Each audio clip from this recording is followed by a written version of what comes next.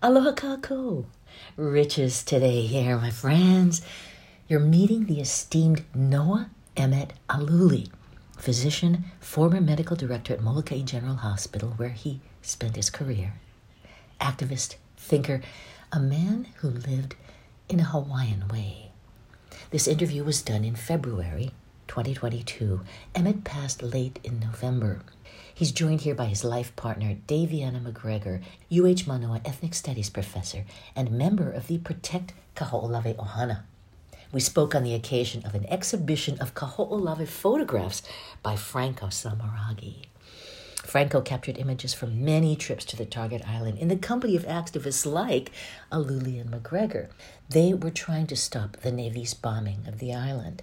Franco paints a ragtag picture of this early, perhaps not quite legal occupation of the island, which was still being used as a live target. It started with a missed connection at Waikapu on Maui. It seems his contacts failed to show as activists gathered around him in the pre-dawn darkness. The boat that they were on failed on the way from Hilo to Maui. So there I was. And nobody knew me, and they thought I was the FBI who was there because this was, it was right after Emmett and Walter and them got arrested. So there I was, and one guy came up to me and said, "Oh, I heard about your name, your Salmoiraghi." He says, "I was in the armed forces in Italy." And so he started talking to me. And he's the guy who really just kind of took me under his wing and said I was okay. Greg. Lynn, why? So that was it. Anyway, I thought I was going to die. I was so sick on the boat. And we finally got to Kahoʻolawe, and I could not stand up. And somebody walked up to me on the sailboat and says, "If you want to go in there, you're going to have to jump into the water now." And I said, "Well, I can't get up." I said, "Well, I can roll you off." I said, "Okay." So they rolled me off the boat, threw me a tube, and they threw my cameras in. So the waves put us into the beach. And the last few feet you get there, the wave came and it just threw me on the beach, head first. I looked over and the black bag with my cameras got onto the beach. I took them out and made sure everything was dry, put film in, and I looked up and that photograph of Auntie Emma DeFries sitting on the beach, that was the first thing I saw. Talk to me about what it's like taking landscape photographs on Kahoʻolawe. Is it remarkable at all? Oh, well, yeah. You've got Haleakala in the background all the time, the moonrise over Haleakala. It's like going out to the end of the road on the North Shore when you go around the corner, and it's all dry and there's sand. Yeah, it's like that in a sense, except for all those bombs that have fallen and really messed things up and caused a lot of erosion. I mean, we lost feet of dirt. And there's all these photographs I've made of big stones, huge stones. They fall on top of each other as the earth is being washed away because of the bombs and wind and everything. Photographing the Pohaku is just, it's amazing. Can you see any bombs? What bombs? Oh, the bombs. Oh, I could show you photographs. They were bombing the island for, 40 years? I know, but they were removing bombs for a number of years as well. No, the bombs all just stayed there. Emmett, he's telling me now that they left all the bombs there. No, seriously. And some of them were alive still. And you had to be careful where you walked over there. In the 70s. No, even now, there's certain areas, even though the Navy gave them $40 million to clean it, there still are places you have to be careful. Emmett can tell you all about that. He's been everywhere over there. I think David's got the best history. David, you want to jump in? Yeah, well, I remember that in around December of the 1975, I got a call from Charles Maxwell, who was at the time the head of Aloha organization, which was Aboriginal lands of Hawaiian ancestry. And they had introduced a bill in Congress for the United States to give and pay reparations to the Native Hawaiians for the role of the United States in the overthrow of the Hawaiian monarchy. And this bill was inspired by Louisa Rice here on Molokai, and she had relatives in Alaska who were part of the Cook Inlet Regional Corporation. So they had the experience of where Alaskans got their self-determination recognized and set up independent corporations, Native corporations. Anyway, they were sponsoring this bill, helping sponsor the bill with Aloha, but it was getting nowhere in Congress. And so I remember Charlie said, we're going to occupy some federal land. We're going to draw attention to the plight of Native Hawaiians. We have to show them they're not, just happy Hawaiians playing music on the beach for tourists. We have to show them we have real problems, and that we have to have our own Wounded Knee. Wounded Knee had just happened where, on the Lakota reservation where the Native Americans had occupied and went up against the US military. And finally, the Indian Self-Determination Act was passed. So they were looking at something to really draw national attention to the conditions of Native Hawaiians, where we were the highest incarcerated, had the most critical health needs. We were highest on welfare. We had the most families proportionately on the poverty level in the 1970s. So this was the goal was to draw national attention to this. And then I got the call back in January, but I wasn't able to go. But he said it was going to be, show up on Maui. They had decided it was going to be Kahoʻolawe that they would occupy and get this national attention on the needs of Native Hawaiians and why the US should pay reparations. Oh my gosh, that was such a strategic pivot and strategically good move to choose the target island for that occupation. But then actually to do it, people today think, it must have been less dangerous in those days or something like that. It was somehow easier. Was it? No. So what it was, it must have been like hundreds of people on boats, mostly fishing boats, that showed up. But it was more like, the news break early that there was that occupation for the headlines. And so when was this exactly? This was 1976? Yeah, in January. In January. Oh. So that would have been the night before. It was gather at January 3rd at Ma'alaya, I believe. Waikapu. Gather at Waikapu on January 3rd. And they were going to go over January 4th. But someone leaked it, made a press statement. And so the morning, the Coast Guard showed up. And so confiscation of fishing boats was the issue. And we were fortunate enough to know some folks who could outdo the Coast Guard in their kind of like ratans. Well, wait a minute here. There were hundreds of boats there, you're saying? 100 people and maybe about 50 boats, I'm not sure. They were coming from every island, Big Island, Lanai, Molokai, mostly the Maui fishermen. And we don't know, we never took account of how many people were there ready to occupy the island. But because confiscation was a big problem, they would confiscate the boats. Everybody kind of like left, except one boat picked up some of us who were committed to land. And there were 9 of us, including George Helm, that made it to the island. And it was just 2 of us, me and Walter Riddy, who, when the Coast Guard came to take everybody off, decided, no, we're going to split from the group and we're going to explore and see what's on the island. So we broke out and So the original 9, 6 of them, George Helm left earlier, 6 of them were arrested and charged with a no re-entry, order.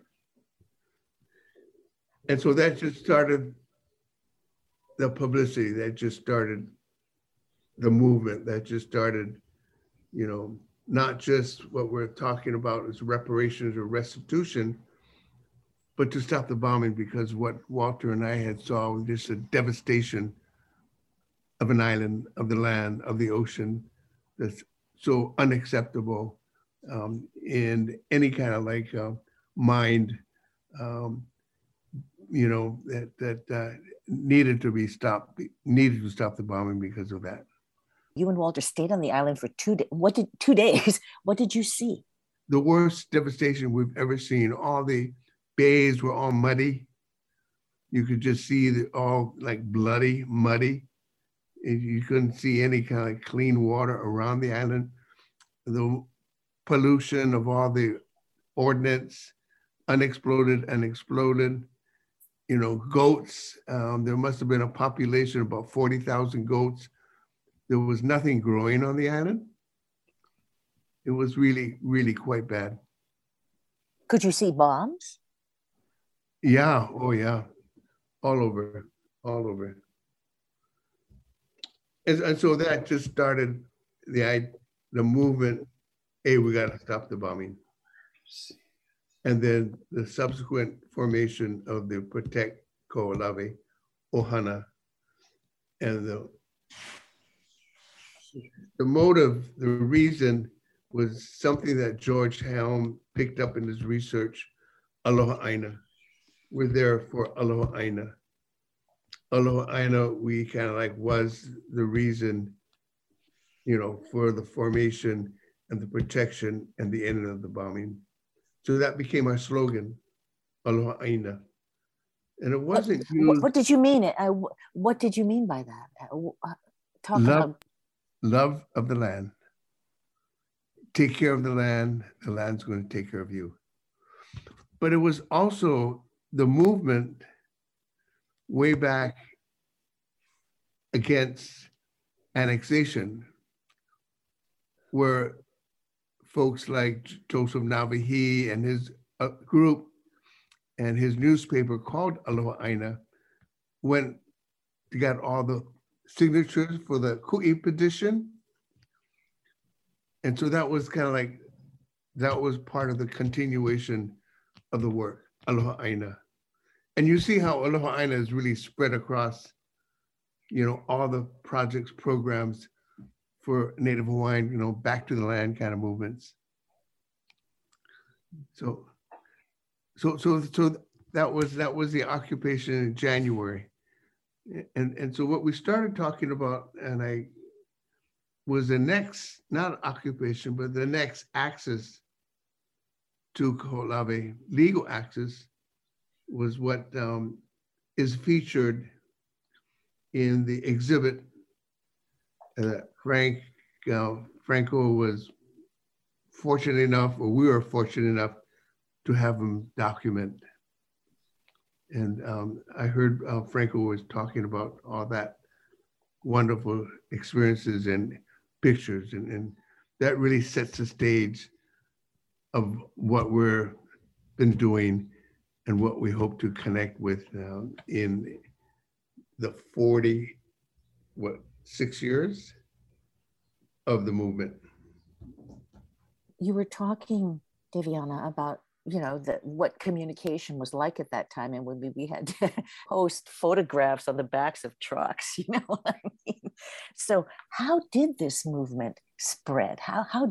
What was going on at the time that this movement could catch on? I think it was the Vietnam War I think it was maybe beginning to wind down, and some of the veterans were coming back, and a lot of the veterans did get involved in the movement because they saw that they had given their lives, they had seen the lives of, their brothers or, their others from Hawaii, lives lost for a war that no one could really understand the purpose of it, except, for capitalism and the, as we called it back then, the industrial capitalist. Right, the military-industrial complex. Military-industrial complex, yes. And so, why it reverberated to say, well, we went to give our lives for democracy, and yet our religion is being desecrated, our lands are being desecrated. That sort of sparked a chord with everybody. But I think it was after 10 years of unprecedented growth, also with statehood, 69, and then getting into the 70s, you saw all this growth, and you didn't see anything that was being done for the people. It was all, people were making profits, but the burden of the development was being carried by the Native Hawaiians and the working people who were being evicted to make way for housing developments that people couldn't afford to live in. In 1970, 80% of the people couldn't afford to buy a home in Hawaii. And yet they continued evicting people to build more expensive houses that people couldn't afford to live in. So we were getting fed up. It was like, what is this? At what price does progress come? And what good has it been for Hawaii to be part of the United States? It's only brought more investment and more development and destruction of our way of life that we valued so much. And we saw the military as playing a critical role in reinforcing that. So I think people saw that time to do something to challenge the military, challenge this abuse of the lands, abuse of Native Hawaiians. There were those struggles, land struggles at Sand Island, Kalama Valley, struggles over water, Waiahole, just trying to follow their threads up to the present, But no, this was really the first time that people had stood up against the U.S. military. There was all that blackout time where our parents experienced that anger with the bombing and all those times and all that was happening to local people, but nobody stood up. 30 years after that, and we stand up. Wait, now, did we sit down? I mean, and you're saying we're going to stand up again here now? I don't know. Oh, yeah, we got to stand up. But, understanding how the military works is just really pathetically. At that time, they said, Kahoʻolawe or we'll pull out of Pearl Harbor. That was the blackmail. If we don't have Kahoʻolawe to bomb, we'll pull out of Pearl Harbor. Everybody said, yay, but, all the rank and file Hawaiians and everybody else said, oh no, that's our bread and butter. So it was just defining, explaining the issue of land as being our ancestor. And we are here to take care of the land and just bring that whole philosophy of Aloha back into our lives. And it kind of like, it kind of caught, it really caught, because our generation were taught by our kupuna in the same kind of principles, not through the language, but just the principles of land and the nature of land as our ancestors, So there was just that whole kind of identity that we are of this land, we're responsible for this land, we need to protect this land, and we need to kind of do the work. So that's just kind of like naturally took off, as you were asking,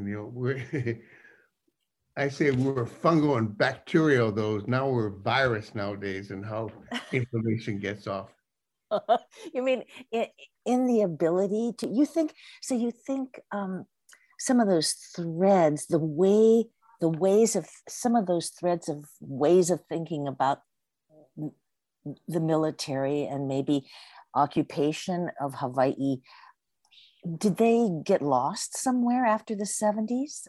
And then you think those threads somehow are coming back? Was kind of like all we had to do was blow on the cinders to ignite that fire. this was what Davy was talking about, that post-Vietnam, kind of like how the Native Americans were doing, how people were struggling and needed somebody just to blow on those cinders, to ignite that fire. And Kahoʻolawe did that. And it's continued. What Emmett was talking about was that during World War II and after, when the military condemned lands like at Makua and condemned lands at Lualualei, and lands were taken and we weren't able to do anything. And then he's saying, but in the 70s, we stood up finally and challenged the lands that were taken from us by the military. But, the military took Lualualei out of Hawaiian homelands. They took Nohili and Kauai out of Hawaiian homelands. They condemned Makua and evicted people, and they would never let people move back. They condemned Waikane Valley. And all that was in the war in the name of protecting Hawaii from the Japanese invasion. So people didn't say anything. But finally, in the 70s, people stood up and started challenging the military. And it's continued. It hasn't stopped. People from Kahoʻolawe have been challenging Makua, the Waianae people organized to try to reclaim Makua, and they at least have access to the island, and they have certain conditions they've placed. I mean, the military's had to start a whole natural conservation program in the mountains, in the Waianae Mountains, just to justify their continued use at Makua because of the protection of the endangered Hawaiian snail. What was the resolution on Kahoʻolawe? The Kahoʻolawe Island Reserve Commission was created to try to guide the final actions of the Navy. Was that their purpose? I'm trying to figure out what eventually happened to a responsibility for and care of Kahoʻolawe. In 1990, in order to get try to get Pat Saiki elected to Congress, President Bush stopped the bombing of the island. He ordered all military live fire ordnance training to stop on the island in October 22 of 1990. And then Pat Saiki didn't get elected, but Senator Akaka and Senator Inouye had set up a conveyance commission to study what was to be done with the island. Should it go back to the military, or what else could it be used for? And then there was a study. Emmett was on that Kahoʻolawe Island Conveyance Commission, and there was appropriated $400 million to clean up the island, to restore it as a Native Hawaiian cultural treasure, a cultural reserve. Fortunately, Senator Inouye at the time, with Auntie Frenchie DeSoto also being part of the Conveyance Commission, realized that if we didn't get the island back, we would never, before the cleanup, we would never get it back, because in every other instance throughout the continent and Pacific Islands, once they do a cleanup, they always say, we can't clean up enough. It'll still be a liability. We have to just use it as a bird sanctuary or some kind of reserve land, but we cannot let people come onto the land. So fortunately, they determined, and Governor Waihee at the time, that we need to get the island back even before the cleanup starts. So the island was turned over back to Hawaii in May of 1994. And then began a 10-year cleanup with $400 million. And they were supposed to, through an agreement with the state, clean up 30% of the island to a depth of 4 feet and 100% of the surface. But in the end, they only cleaned up 9% of the island to a depth of 4 feet and another 68% surface. So there's 23% of the island that's not been cleaned at all. And there, as Franco was saying when we came on, there's still bombs right there on the land. You can see it. There's no surface clearance. You just see the unexploded ordnance, and it's live, but on 23% of the land. But 77% has been cleared surface, And of that, 9% has been cleared to a depth of 4 feet. And so at the end of it, they said, oh, we're 90% sure that we got 80% of the ordinance. And we're saying, my goodness, why, you can't say 100%, 100%. And then 9% cleared. And we knew at that time, I say, wow, if we didn't have the island back, we would never have gotten it back. Yeah. So knowing what happens is important, and how we're able to kind of like leverage, build upon this movement, and I know that's one of your questions. So after the occupations with the Kahoʻolawe 9, and then another visit with Walter, his wife, his sister, and myself, George Helm was working on an axis in February of '76 that would involve cleansing of all that pilikia from all the generations of people who lived there, but to ask permission for us to kind of come to the island, to restore the island and stop the bombing. And that's what Franco has documented in February 1976, the very first legal access.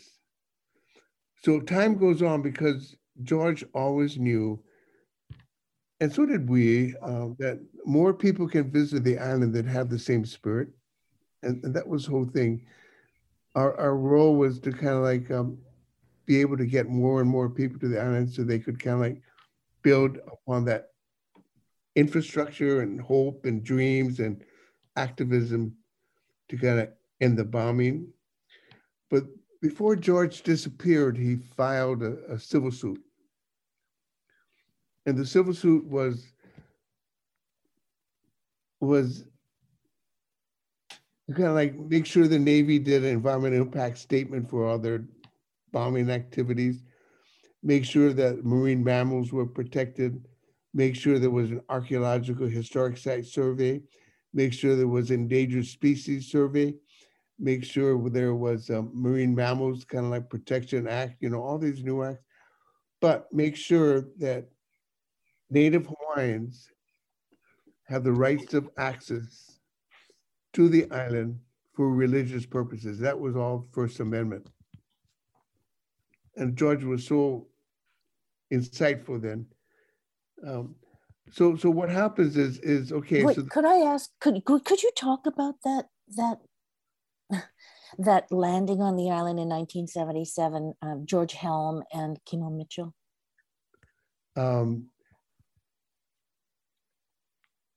It was a tragic landing. I mean, that's when we decided, people in the Ohana, that illegal occupations is too risky. Too risky. I mean, he went there to kind of like tell those who were occupying the island that their occupation was no longer working because the Navy continued to bomb. And there's a whole mystery of what happened that has not been settled between families, members. What happened to George? Did he just kind of like get eaten by the sharks as he tried to kind of like leave the island in some rough conditions on a surfboard with Kimo Mitchell, his cousin? Did they make it to Molokini? Or did the sharks get him? Or George Helm was so politically involved with development, especially on the McKenna side, because water was his specialty. So what was it? And so that thing has never come to an understanding, what happened to George. And there's, still that question. Mm-hmm.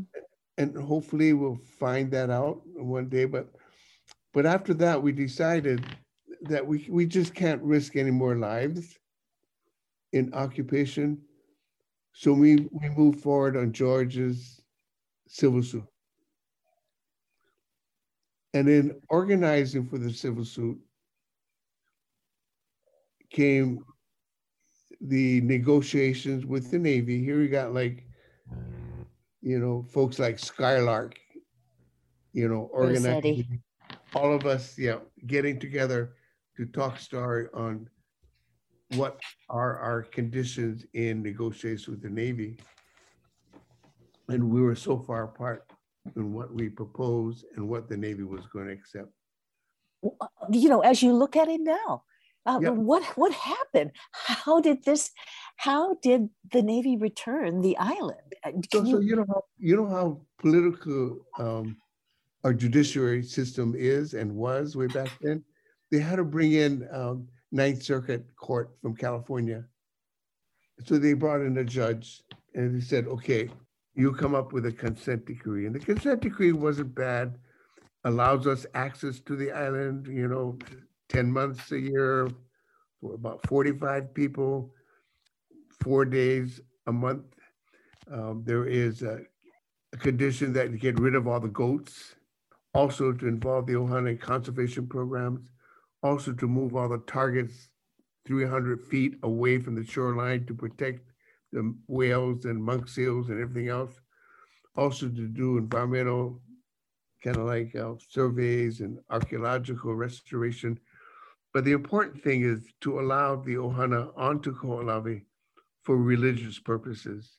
And that was the main thing for George, to establish the makahiki on Kahoʻolawe. And that was something that Auntie Edith Kanakaʻole had told us, you go to Kahoʻolawe to establish the makahiki. That's your rights. That's what you got to do. Auntie Edith told us that. Nalani Kanakaʻole wrote the protocol, wrote the chant. In 1981, we opened and closed the first makahiki that, simply put, calls Lono to bring his winds, to gather the clouds over Kahoʻolawe, to bring the rain, to green the land, to raise the water table. At the same time, to green ourselves to continue to struggle or be successful. And so all that works. And we know that because the politicians are kind of like seeing us, Pat Psyche first, with DG Andy Anderson, her campaign manager, to kind of look at, we're not just a Hawaiian movement, we're an environmental movement. And so we built, even in the Pacific Island, we built a whole movement that can really brag about the organizational skills of our Ohana, so that we're able to go where Davy kind of like comes in and have the bombing kind of like to where we are today with what Kirk's role in setting Kirk up. The Kahoʻolawe Island Reserve Commission. But so the access in February 1976 is the first step. The first or second legal access before our consent decree, where we brought kupuna and cultural practitioners so they can look at the areas that we've not been able to see and be able to understand it and put down programs so that we could restore those different areas. And the third axis was 6 makahiki axis. And now we're celebrating the closure of our 40th anniversary. We always say, what was the Ohana, if we feel most proud about reviving our Hawaiian spiritual beliefs and practices and reviving the makahiki, but also all the other practices in partnership, as I said, with the Edith Kanakaʻole Foundation. It really is a reverence for land and a practice of stewardship for the land and the resources, including water, essential. And we really saw that come to full circle with the Mauna Kea movement, because it was at the forefront. It was prayerful, led by those who saw themselves as protectors of the sacred space and who always conducted themselves with this kapu of aloha. And this kapu of aloha was what we had learned on Kahoʻolawe through the Edith Kanakaʻole Foundation also, that when we had a ceremony at the end of the Kahoʻolawe Island Conveyance Commission work for 2 years before they were going to give their report to Congress, Auntie Frenchie DeSoto said, let's organize a healing ceremony and let's bring together all of the key decision makers from Hawaii and get a commitment from them that they're going to do whatever they can in their power to protect Kahoʻolawe and to make it safe. And so there was this healing ceremony, but the morning of that ceremony, we opened with Eala E, which today everybody does, but Eala E was that chant to call up the sun from the ocean to start the day, was first done there on Kahoʻolawe and was composed by Pualani Kanakaʻole Kanahele. And then we all did a cleansing. And when we came out from the ocean and cleansing, Parli Kanakaʻole said, we now have a kapu of aloha for the whole day, because here we were bringing, decision makers who had done nothing to stop the bombing for years, but now they were coming and we were asking them to take a stand for the island. And so he wanted each of us, when we came and they came and we greeted them, and the whole time we spent with them on the island, we would all practice this kapu of aloha. And so, we had Senator Inoue, we had Congressman Abercrombie, we had Governor Waihe'e, we had all the Office of Hawaiian Affairs, someone representing Patsy Mink, Danny Akaka Jr. for his dad, and kupuna from every island. We had a ceremony of ava, and when they drank that cup of ava, they made a commitment that they would do what they could in their power to protect Kahoʻolawe and stop the military use of the island. And each of them came through. They did it. And this idea of kapu aloha and approaching our protection of the land with reverence for the land and for ourselves and for even those who are opposing us is really important. And we saw that very much at the forefront of the Mauna Kea movement as well. Already with Red Hill, there have been ceremonies to call upon the gods, the Akua, to also help protect the precious water of Oahu from contamination of the Navy. So we weren't just Kahoʻolawe, we're just kind of like an organization that looked at those areas that, were impacting us also, yeah. I just want to say that that's part of what, movement that goes on. David was talking Mauna Kea, and we're talking about Red Hill. All that kind of work that brings that aloha aina to the surface that we pay attention to. But anyway, it's kind of like important that we understand that whole value of the ohana that continues till today and moving forward. Davy, is there such a thing as a Hawaiian Renaissance? Was there? Is there? Oh, definitely, yes. I think, we look at how the Hawaiian language was being lost. 1980, there was an article in Honolulu Magazine that said there were only 2,000 speakers of Hawaiian, and of those, only 30 were under the age of 5. So we were looking at the loss of our language, and, we were looking at the loss of our culture. And when Kahoʻolawe happened and made the connection to our religion and our spiritual soul, as a collective soul, as a Hawaiian people, this really, again, sparked the interest. And at the same time that we were fighting to stop the bombing and recognize the practice of aloha aina, the Hokulea was organizing to revive and have recognized Hawaiian navigational arts. And then the whole movement for Hawaiian language started at the same time, to start with the Punana Leo, the preschools, and then building into the Kulakaya Puni and the Hawaiian language immersion classes. The 1978 Constitutional Convention made it possible for our language to be again the medium of instruction in the schools by making Hawaiian one of the two official languages for the state. And the Hawaiian Constitutional Convention in 1978 in itself was part of that peaking of the Renaissance, in that it also made the teaching of Hawaiian history and culture part of the educational program. It recognized Native Hawaiian rights. It set up the Office of Hawaiian Affairs, and it said that Native Hawaiians are one of the two beneficiaries for the Ceded Public Lands Trust. So the Constitutional Convention was critical as representing this move of Native Hawaiians to reclaim our culture, our lands, our language, and to also be pivotal in promoting that to the next level. It was an amazing time. Do you think it was a unique time? I mean, do you think that understanding persists? I think it is a new time. And, I think it goes in peaks and waves. Things can be calm, and then all of a sudden things click. We saw that with the proposal to build the 30-meter telescope at Mauna Kea. When the early days when people were talking about it, I remember going to a rally at the Capitol against TMT. There were only like 5 of us.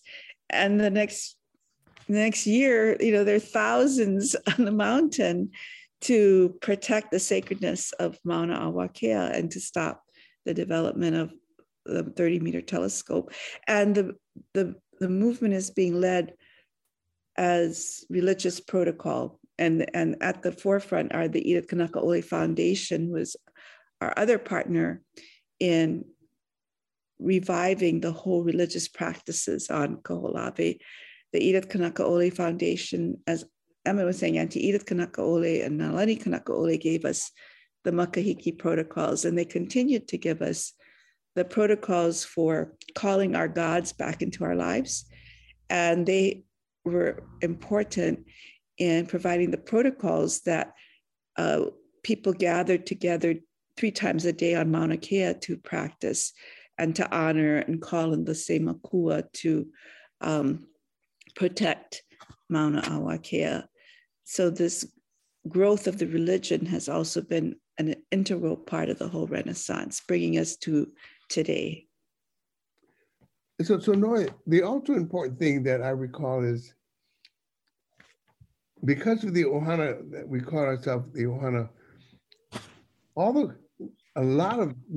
most kupunas came out to kind of like advise us. They were so excited because what they experienced, the loss of the culture and the inability to kind of like transfer it down to our generation and to the next generation, was something that was excited them because they saw that this is an opportunity for the culture to continue and grow.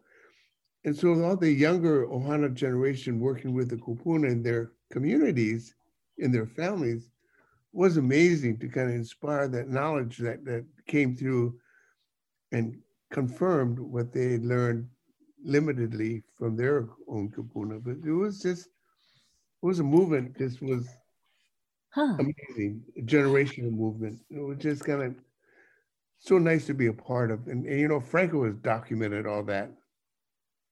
To feel a part of that movement, I mean, because it was against a really large entity, the military. One of the best things I've learned today is how your organization runs. Just take care of it, and people just do what's needed to be done. I guess it works.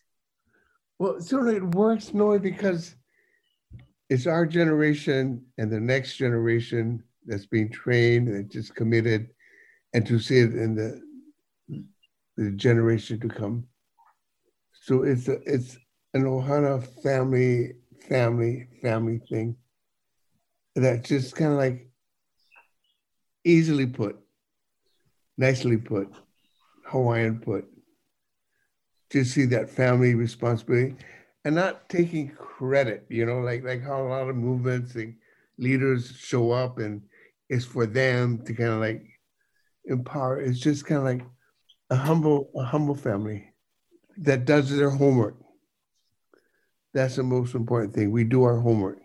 We just don't vala'au. We just don't talk star. We just don't carry on conversations, but we do our homework. This is how Mary Monarch has run for so many years. Oh, yeah. Oh, yeah. Well, thank you so much. It's been an honor. It's so much fun to talk to you today. Thank you so very much. You're so easy to talk with. Oh, man, you guys are. Okay, the sun is setting. Staying in touch, okay? In touch, always. Mahalo to photographer Franco Salmoiraghi for the indelible images of people working together. Mahalo, Davianna. We're all thinking about Emmett together. A toast to the messages contained in a life so well lived. Until soon, ahui ho, much aloha.